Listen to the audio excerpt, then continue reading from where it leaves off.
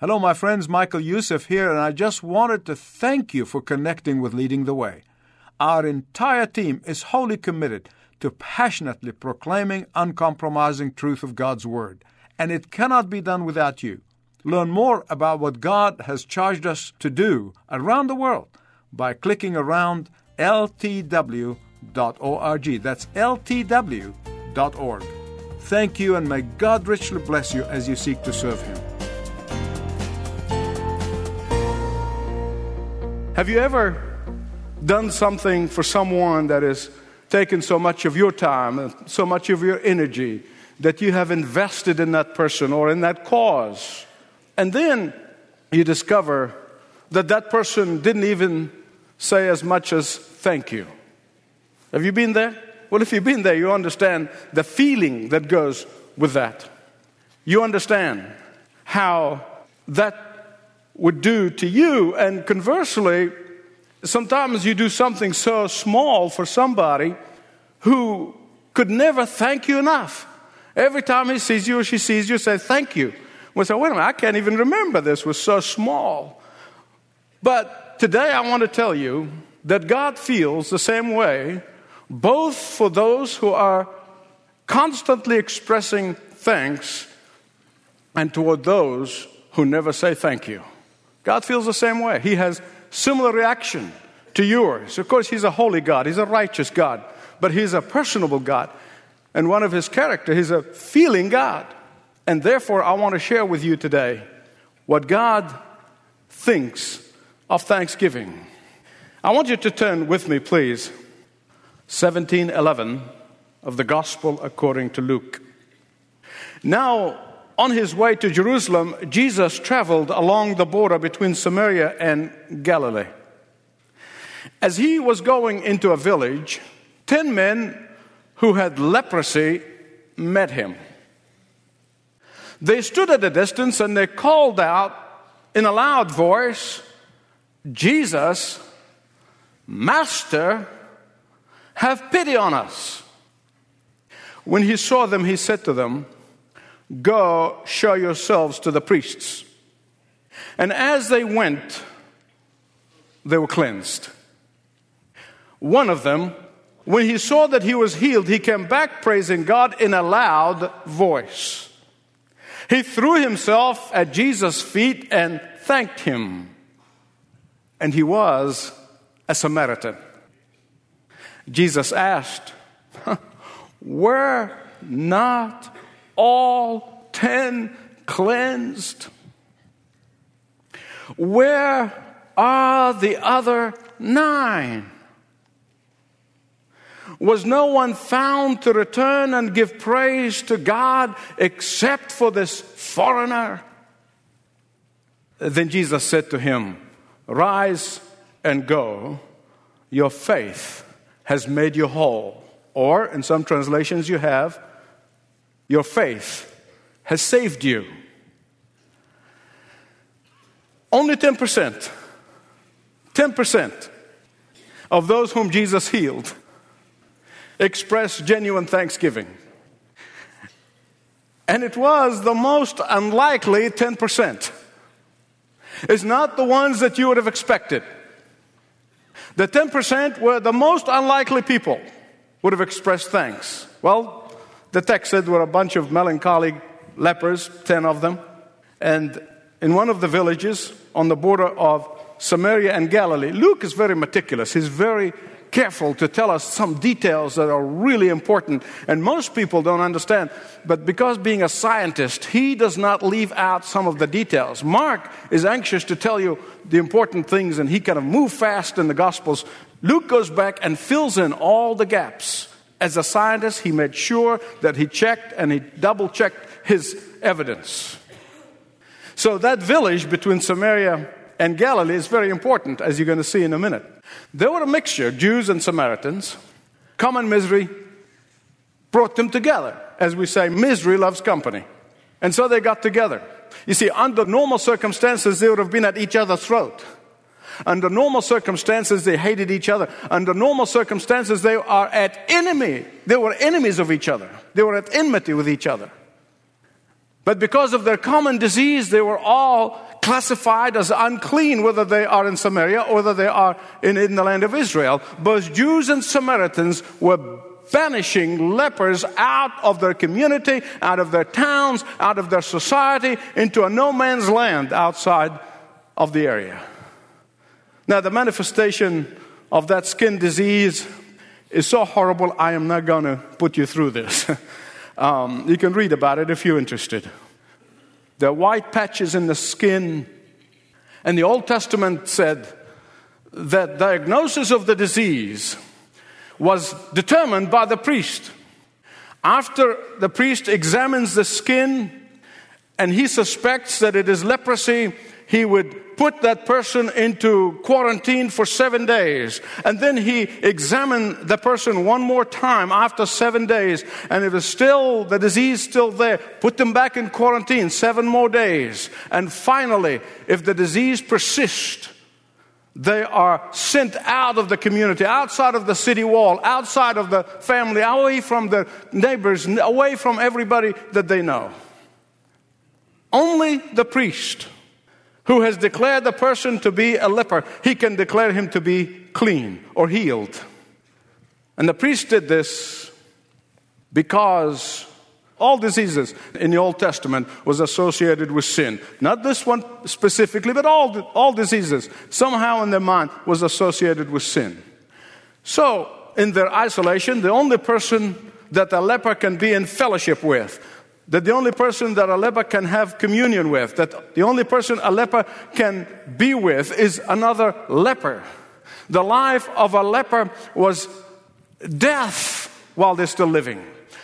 And this border area is significant because obviously the Israelites who are living in Galilee in the northern part, I wish I had the map to show you, will send their people out from their area, and the Samaritans send them out, and they come in the middle there where it's no man's land. And imagine Jesus goes there specifically, specially, because not too many healthy people would go by the colony of lepers. You say, how do you know that?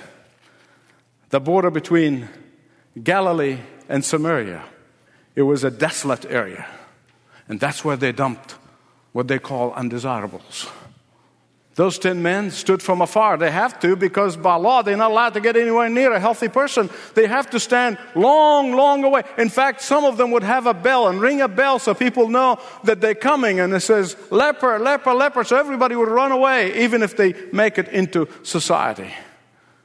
Now in this case, Jesus never told them that they were healed. You notice that in the text? He didn't say, well, you're healed. He did this before. He touched lepers. He healed them because He is the Savior. And He is the Savior from all of our sins and all of our diseases. And He laid hands on lepers. He's the only one who laid hands on lepers. And in this case, He did not. He just said, go and show yourselves to the priests. Why? So that they formally be accepted back into society. So they formally be declared that they are clean. So they feel that they are justified to be back into society. I don't know whether you can feel the intensity of this situation. I'm trying to give you the best picture that I can draw.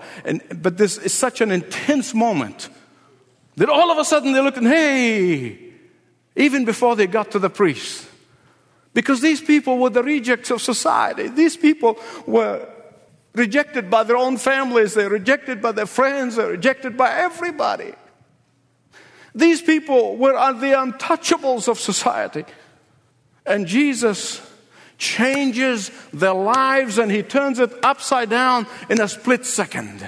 And they were literally given a new lease on life. They were not only healed, but they can enter into society again. They can participate in life's activities again. They can be treated with dignity again. They can work and earn a living again. They can marry and have children. They can have fellowship with family and friends again.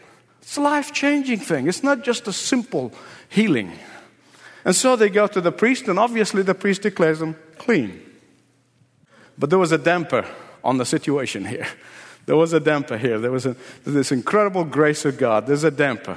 There was a sad note after the excitement of the supernatural power of Jesus healing those people. There's a damper. 9 out of the 10 took the healing from Jesus and took off. 9 out of the 10 received the gifts, but then they disappeared after they got it, never to come back. 9 out of the 10 received the blessings, but never returned to give thanks to God. They never thought of expressing thankfulness. They never exhibited gratitude. They dropped out of sight. Only one of them, a Samaritan. And remember, Jesus said he came first to the household of Israel. In terms of priority, he came to Israel. When Israel rejected him, remember in John chapter 1, when his own received him not. So the Samaritans, in the sense, were the second-class citizens. But it's the only one. Is a Samaritan who was seized with the impulse of gratitude. He was the only one who made his way back to his benefactor, fell on his face and on his knees and thanked him. Beloved, I want you to listen to me very carefully. As a person who was not born in this country, as I look around, I would think, or I would have thought, that we as a people in this great nation would be the first people to be on our faces before God in thanksgiving, instead of stamping God out of our lives.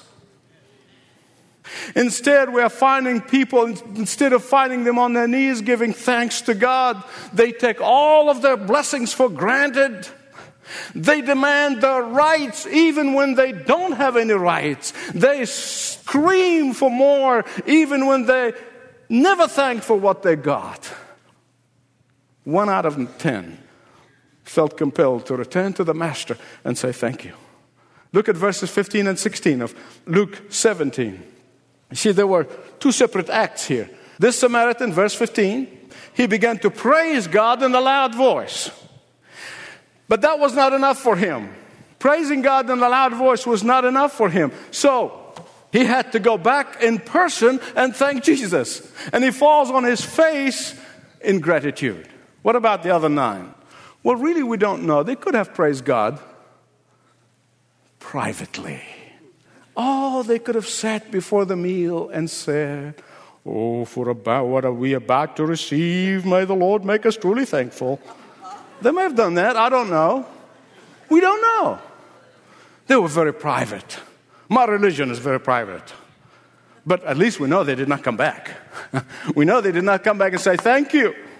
Now, beloved, listen to me. Many of us can sing praises to God. Many of us can mouth the words of praise, but it is altogether different from expressing thanksgiving in the attitude of sacrifice. Well, I want to share 4 things with you before I get carried away. 4 things. First, many are the requests, few are the thankful. Many are the requests, few are the thankful. That's my first point. You know, when we need something from God, and I'm no exception, when we need something from God, we never hesitate to call upon the Lord. We pray and we ask, and then we ask other people to ask on our behalf. We go to every prayer meeting in town. We become spiritual giants. We want something from God. And you know what? God often answers our prayers. He really does. But you know what God does after He answers the prayers of His people? He watches and He sees who's coming back with the same intensity and giving thanks and who's not. That's what He does. You say, Michael, well, how do you know that? How do you get that? Well, it's right here in the text. I'm not making it up. He's watching to see who's giving tangible thanks and who is not. It's like that little girl who was on a train. She's about 6 years old. And she is gregarious, outgoing, and she was running around up and down the carriage, back and forth, up and down the aisle. She was making friends with everybody, laughing and giggling and playing, and it was impossible to tell whose daughter it was, which passenger did she belong to. It was impossible. And she was talking to everybody. And she's never met a stranger, and suddenly, just as the train whistled and let out a loud shriek, the train roared into a dark tunnel. And with a cry of fright, the child was in her mother's lap within split seconds. Well, we're so much like that child, are we not? We're so much like that child. When the sun is shining in our lives and all is going well, we are full of ourselves. But as soon as the shriek of trouble comes in, as soon as darkness of despair comes in, we cry to God, we seek God, we run to God, we pray to God, we ask God. And that's fine. I'm not discouraging you from doing that. Listen to me. I'm not discouraging you from doing this. But sadly, very few go back and offer thanks to God with the same intensity by which they ask for blessing from God. If this incident in Luke 17, and I'm saying if, I don't know, is statistically correct, God must be brokenhearted. If only 1 in 10 would come back and say thank you after they've been blessed of God, then God must be brokenhearted. You say, Michael, how do you know that? If you speak aloud those words of Jesus, here's how you would say it. Here's how Jesus would have spoken. He said, were there not 10 healed? Where are the other 9? Many other requests. Few other thankful. Secondly, many believe, but few express thanks. All 10 believed. How do you know that? They took Jesus at his word. He said to them, go and see the priest. He didn't say, oh no, I'm not really sure. Why would I see the priest? Now he's going to tell me the same thing over again. He'd already been seeing him every 7 days and nothing is happening, nothing's wrong. They could have doubted the words of Jesus. But no. They did not do that. They believed. They believed the words of Jesus. And they marched in confidence to see the priest. They were desperate, you see. They were ready to do anything. They were ready to receive. They were ready to believe. They were ready to do anything in order for their physical needs might be met. It's amazing to me. It's amazing to me. When people need something from God, they become great believers. Through the years, I've heard people. I remember one specifically many, many years ago. He would say to me time after time, if only God would answer my prayer. If only God just get me out of this predicament. If only God. I am going to do this and I'm going to do that. I wanted to put my hand on his mouth. Within 6 months of God answering his prayers, I've never been able to find him. He disappeared. None of the 9, none of them came back to thank Jesus. Their belief never followed into practical gratitude. I often chide myself. More often than you even realize. I chide myself. Because I know when God wrestles with me, I know how to wrestle with God like Jacob. I know how to intercede like Elijah. I know how to plead with God like Jeremiah. I know how to do that. And yet I confess to you that my intensity in expressing thanks to God is not anywhere near my intensity when I'm asking from God. My thankfulness to God is not anywhere near as often as when I ask from God. My spending time cataloging all of God's blessings is not anywhere near the time that I spend interceding and crying to the Lord. So I speak from experience. I'm not pointing fingers. I want you to hear me right, please. Listen to this very carefully.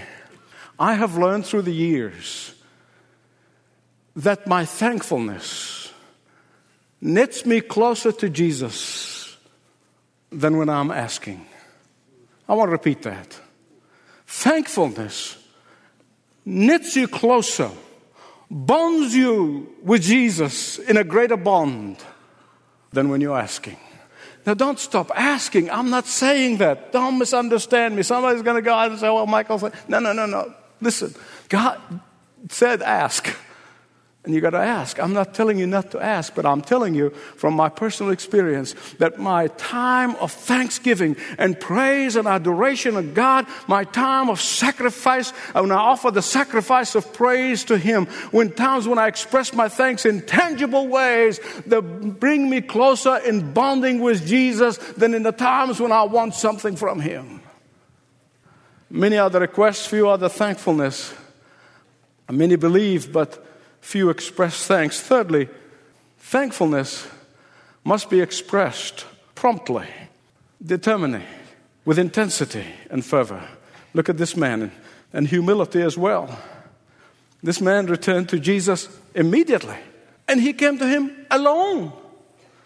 He was a Samaritan, and the others were Jews. They were like Jesus, to whom He came. He's their Messiah. And because He kept the company of the Jews, He could have easily said to Himself, He could have easily have said, why should I go alone? I don't like to go alone. It's just, what if He rejects me? What if He says that you're a Samaritan? What are you doing here? I healed you because of the other Jews. What if He does this? And what if He does that? What if He does that? But this man couldn't be bothered to even doubt. He could have said, why should I go back to Jesus when these religious people did not go? He could have said to himself, I'm going to wait and then return to Jesus when they return, which would have been never. No, because of his thankful heart, he went alone. Because of his thankful heart, he sang alone. Because of his thankful heart, he bowed to Jesus alone. Because of his thankful heart, he sacrificed alone. It didn't matter to him if others thanked him or not. It didn't matter to him what others do or did not do. As if to say, I will not measure my thankfulness to God by others. Even if they seem to be more spiritual, even if they seem to be more versed in the Scripture, even if they seem to be more visibly involved in the Christian activities, even if they seem to have more blessings than I do, my thankfulness to God will not be measured by somebody else's thankfulness to God or lack of it.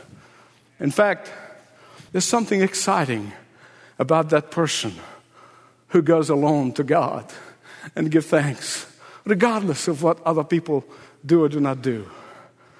The saddest thing for me is when I meet somebody who's been in the faith for a long time and somehow thinks that they got it all. They basically nothing new that you can teach them, nothing new that they can glean from the Scripture. They got it all. Nothing exhilarates them. They got it all. So they go Sunday to listen to the preacher and see if this sermon was better than the other one and compare sermons. And people jump from church to church. Not read the Scripture. Well, I read it, last year. I've got it. I don't need to. That's the saddest thing to me. I can tell you, as God my witness, not one time do I sit down and read the Scripture. And it doesn't matter how many times I've read that passage without God giving me new insight, without God ministering to me, without God teaching me something new. Always, always, always, there's more fruit on the tree.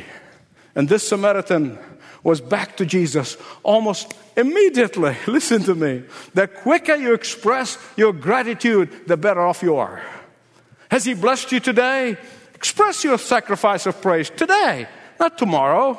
Did He give you spiritual blessings today? Return immediately and give Him thanks. Has He given you material blessing today? To return back to Him the portion that belongs to Him. Don't delay. In fact, I was thinking about this, and I thought of a story that I heard a long time ago by a man by the name of R.G. Letourneau. He's the founder of Caterpillar Company. But Mr. Letourneau was renowned as a great steward, supported many Christian causes around the country. He was Mr. Steward. He was known for his stewardship. And one year, he made a whole lot of money, a lot more than he's ever made before. So he kind of scratched his head and said, Lord, I think I'm going to take this money, and I'm not going to return it back to you this year. I'm going to invest it, and I'm going to double it. And then I'm going to return it to you next year in much larger quantity, in much larger numbers. Well, he lost it. That year he lost that investment completely. So he said that he was praying one day, and he heard the Lord to be saying to him, Bob, next time, give me my money, let me do my own investing.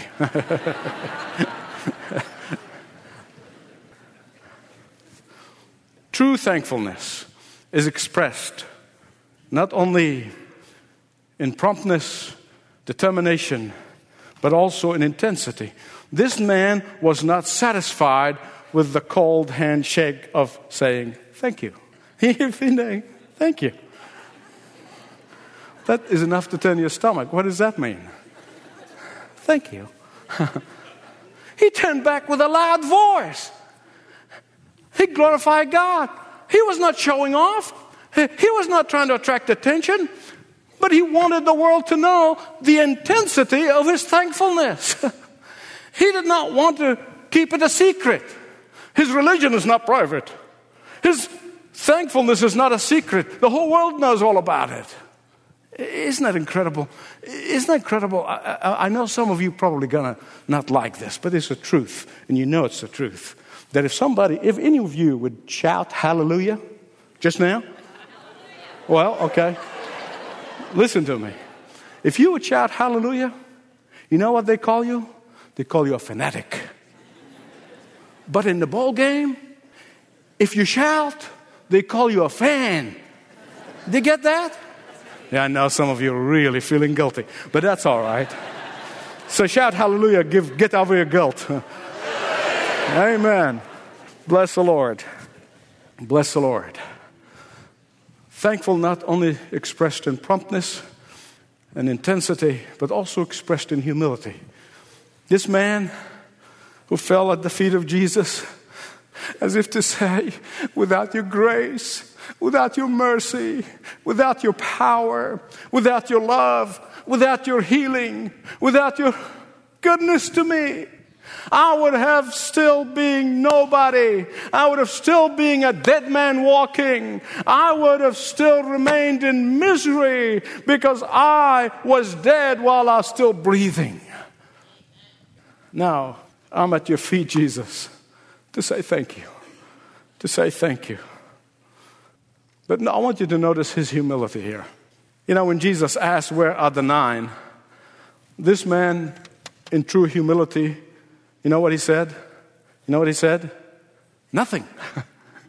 He said nothing. He did not blow it. I tell you what, I thought about this, so I'm going to tell you anyway, it doesn't matter. I thought about, if that was me, I would have blown it. I really would have. Because you know what I would have said? Well, Jesus, they're not just as spiritual as I am.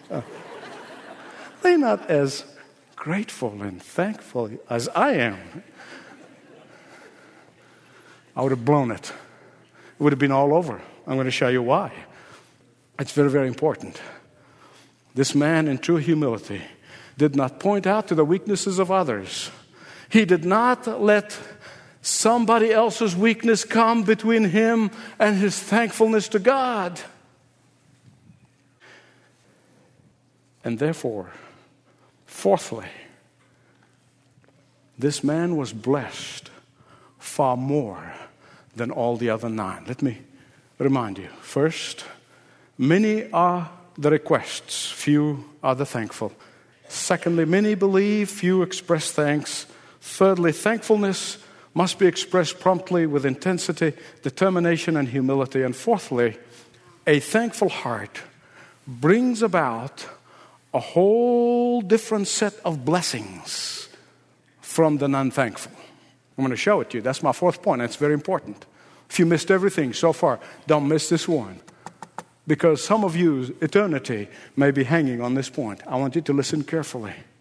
This man was blessed far more than the other 9 will ever dream of.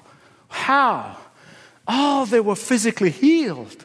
They were back in society again. Yes, yes, yes. But only the thankful man who received the immeasurable gift of spiritual blessing, of spiritual healing, of receiving salvation from the hand of Jesus. When he returned to thank Jesus, Jesus said, your faith has made you whole. Your faith has saved you. What can be a greater blessing than to know that your eternal future is settled and that when you close your eyes in death, you will be with Jesus for eternity? What can be a greater gift than that? You see, that's what we call spiritual healing. I want you to hear me right, please listen carefully. Physical healing will last for a lifetime, but spiritual healing will last forever and ever and ever. Physical healing will improve the quality of life, and I thank God for His physical healing, but spiritual healing will give you eternal life. And this thankful Samaritan was eternally saved, and I believe you and I are going to see him in heaven because of his gratitude to Jesus. And the faith that Jesus is talking about here for this man, he said, your faith saved you, or your faith made you whole. That's not the same faith they exercised when they received physical healing. It's not the same faith. And that's why only this guy got it, not the others. Because his attitude of thankfulness developed faith in being saved. That faith that brought him back to Jesus is the faith that saved him. Did you notice how often God answered prayers of believers and unbelievers alike? And you say, why? Because possibly from this text, that 1 in 10 might come back and receive Him as Savior and Lord of his life or her life. You see, the theologians call common graces. That is, the sun will shine, believers and unbelievers. The rain will come for believers and unbelievers. But there are special graces that are given to the thankful person.